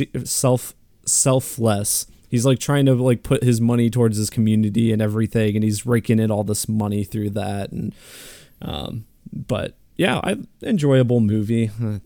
There are worse ways to kill an hour and a half. That's a glowing recommendation from me. Halloween Kills. What? Halloween Kills is a lot worse of a way to kill an hour and a half or whatever how long that movie is. It's probably about an hour and a half. The other big movie I watched was the Bob's Burgers movie. Because my parents wanted to watch it, and so I was like, yeah, okay, I'm just mildly interested. I thought it was kind of a slog, if I'm going to be honest, which is kind of disappointing. I used to really like Bob's Burgers, especially in high school, and occasionally I'll see bits that I think are pretty funny, but I don't think it works as a movie. I think it works a lot better as a half-hour show. And yeah, I don't know. It was, even though it was only an hour and a half, hour 40, I felt like it drug on for quite a while. Not that there weren't funny bits, but as far as the animated shows made into movies camp, it was probably bottom of the list for me. It's no Simpsons movie, no South Park, no Rugrats. I'm not sure I've ever seen the Rugrats movie. Found out that was the first movie I ever went to. Okay. There was a ticket stub and a baby book that I have. I don't know how it compares to the Rugrats movie, I guess, but yeah. I think there are 2 Rugrats movies. So yeah, there's one where they go to Paris. Yeah, I was gonna say the second one they go to Paris. I remember seeing the VHS ads for that on my old copy. I don't know what that was on, but something I watched. But yeah, and then in terms of TV, I obviously have caught up on Better Call Saul. So now I'm kind of split between, I'm rewatching Harley Quinn since the new season of that's finally coming out. So I'm going to rewatch, and there's a lot of things I forgot. I kind of thought I was going to be watching this and laugh at the jokes, but everything is just predictable. But there's a lot of things I forgot about it. And how many episodes? Is it 13 episode seasons? There's 2 seasons, but they're only like 20 minutes each. Okay. And the 3rd season's coming out? Yes. All right. Yeah. And I think those are airing weekly, but yeah. I'm enjoying that a lot. And then the other show that I had started before I started Harley Quinn, and I'll keep going, is I started Last Man on Earth, which is from like almost 10 years ago at this point. I don't know if you ever knew about it. I've heard of it. Yeah. It's like Will Forte and a bunch of other comedians in it. But it was apparently created by Lord and Miller. I didn't realize that. And they have directed and written quite a few episodes thus far, but I've watched the first season of it. It's pretty funny. It's a interesting take to just have a straight up comedy in this apocalyptic world. Really no horror elements of any kind or anything. It's pretty entertaining. Nice. But yeah, and then games. I haven't really played anything over the last week while I was gone, but aside from that, it's been Ghost of Tsushima. Very nice. You on the second island yet? Yeah. Okay. Very good. Yeah, I 100% of the first island. Oh, yeah. That's the way I did it. 100% of them as I went. Yeah. What about you, Jimmy? What have you been doing? Well, like I said, Holden, rewatched Breaking Bad to completion, including El Camino, the Breaking Bad movie. Mm-hmm. Very good. I actually thought, everybody talks about Ozymandias being, or Ozymandias, I don't know how to say it. Ozymandias, yeah. Ozymandias being the best episode. I actually thought that Tuhajali, the episode before that, was my favorite, I think, upon rewatch of the show. Because, all the stuff goes down in Ozymandias, but I thought the setup was actually more interesting. Okay. For whatever reason. Although that whole final season is just so strong across the board. Incredible. And I could not believe how much I forgot. Yeah, that's how I was too. Very good. If you haven't seen Breaking Bad in a while, perfect time to watch it, with Better Call Saul coming to an end as well. Shout out to Logan Sutter, who is watching Breaking Bad for the first time right now. Wow, what a time to be alive. So don't spoil anything. I will not spoil anything, Holden, other than that it's very good. Man, when Mike Ehrmantraut throws a pineapple and kills a pedestrian. That was, it was a pretty wild controversial stuff. scene on Vince Gilligan's part, but not sure that Walter White needed to go on a 30-minute racist rant in the middle of Ozymandias. I don't know why people consider that the best episode. Apparently that was just Bryan Cranston. No, he seems like a very nice guy, Bryan Cranston. Otherwise, Emily and I started watching this show called McMillions. I think I may have talked about it. Yeah, in you the other did. episode. We watched a few more episodes. There's 6 total. We got through 4, and I think it just kind of ran out of steam for us. Really? Episodes just felt too long, and it wasn't that. And they got more into like, oh, this is this person's whole backstory, who's somewhat involved with the thing, and I'm like, I don't know. So we quit watching it. So Dang. I don't know. Some people would still like it a lot. I don't think it's worth watching, really. Maybe worth a Google or a shorter YouTube documentary. Instead, though, we stumbled on a Netflix show called How to Build a Sex Room. Wow. I'm telling you, this is going to be the next trending thing on Netflix. This show, if you like HGTV, if you're interested in what people might build in their sex rooms, this show Getting some ideas, Jimmy? must have. Oh yeah, Holden. You might see a few swings in the apartment next time you come by. Huh? This show, fascinating, and the host is incredible. And just it's this lady who is like this designer, and she just designed like rooms, interior designer. But then she just found out that sex rooms were the most fun to design. And she's like this British person with this amazing personality. She's hilarious and like completely just genuine. Mm-hmm. And then her contractor, who she likes to work with too, is this guy, and their chemistry is fantastic. And then of course you have the people who want this and are willing to be on a TV show and talk about all the things they like to do and all this stuff and all the stuff they're into. Wild. 8 episodes. They're about 40 a pop. It's came out like 2 weeks ago. I'm telling you, this thing will be trending. And if it's not, hidden gem on Netflix. If you are of the age where that would be appropriate to watch something like that. Yeah, Logan, you can't watch it. All right, Logan, stick to Breaking Bad. Your little, your rated G stuff. Okay? Yeah. Anywho, I think that's it, though. Gaming-wise, I did play a little bit of Red Dead Redemption, because when I was in Yellowstone, I felt like I was in Red Dead Redemption. Especially when I was on that horse, and when I fell off the horse. It felt very much like Red Dead Redemption. Otherwise, I finished Shadow of War, the game. How was it? It was very good. I really liked it. I thought the story actually wraps up pretty interestingly. Originally, this epilogue thing, you had to play through these things a bunch of times. They cut that way down, so it's not nearly as grindy. I think I finished the whole game in like 25 hours. Okay. I didn't do some of the side stuff that I thought was just not interesting or not worth the reward you get for it. So I would just say plow through the main story of that sucker and the main side quest, and you're good to go. And it's fun. You can call a dragon and ride the dragon and kill a bunch of orcs. And dragons are your favorite creature. Yeah, mythological creature. They are. I'll stand by that statement. Speaking of, there was a new House of the Dragon trailer. Looks very good. Give it a broke here. Totally forgot about that. Yeah, and that's also starting the week after Better Call Saul ends. So perfect timing. Incredible. Otherwise, I think that's it, Holden. So you can take us home. I do want to just quickly mention that apparently that Resident Evil show is really bad. That's what I have heard. I'm like morbidly curious because the things I've seen about it seem really funny. It was like trending #1 new show. It was like #1 show on Netflix. I'm like, ooh. Yeah, so I don't know. I might check that out soon at some point. But anyway, maybe we could watch it together. Yeah, we could review it on the podcast. Oh gosh. Like the first 2 episodes or something. I don't know. We got plenty of stuff. Maybe a gap week coming up. So next week, we will be doing obviously Better Call Saul episode 10. 10. Okay. And then maybe the Gray Man, maybe Marcel the Shell, maybe both.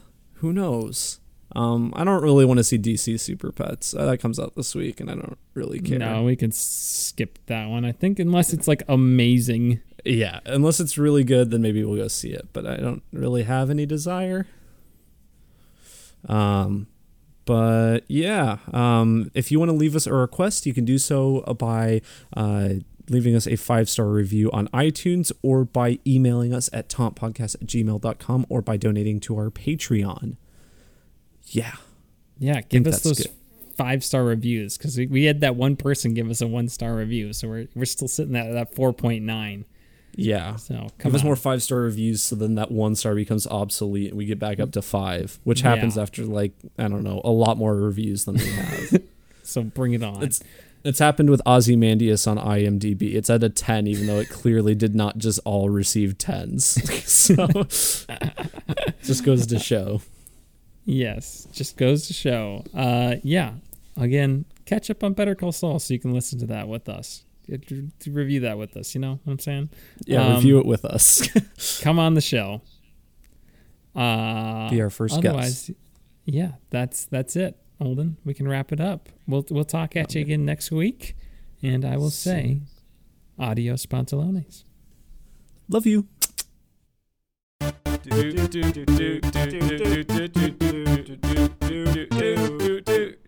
That One Movie Podcast.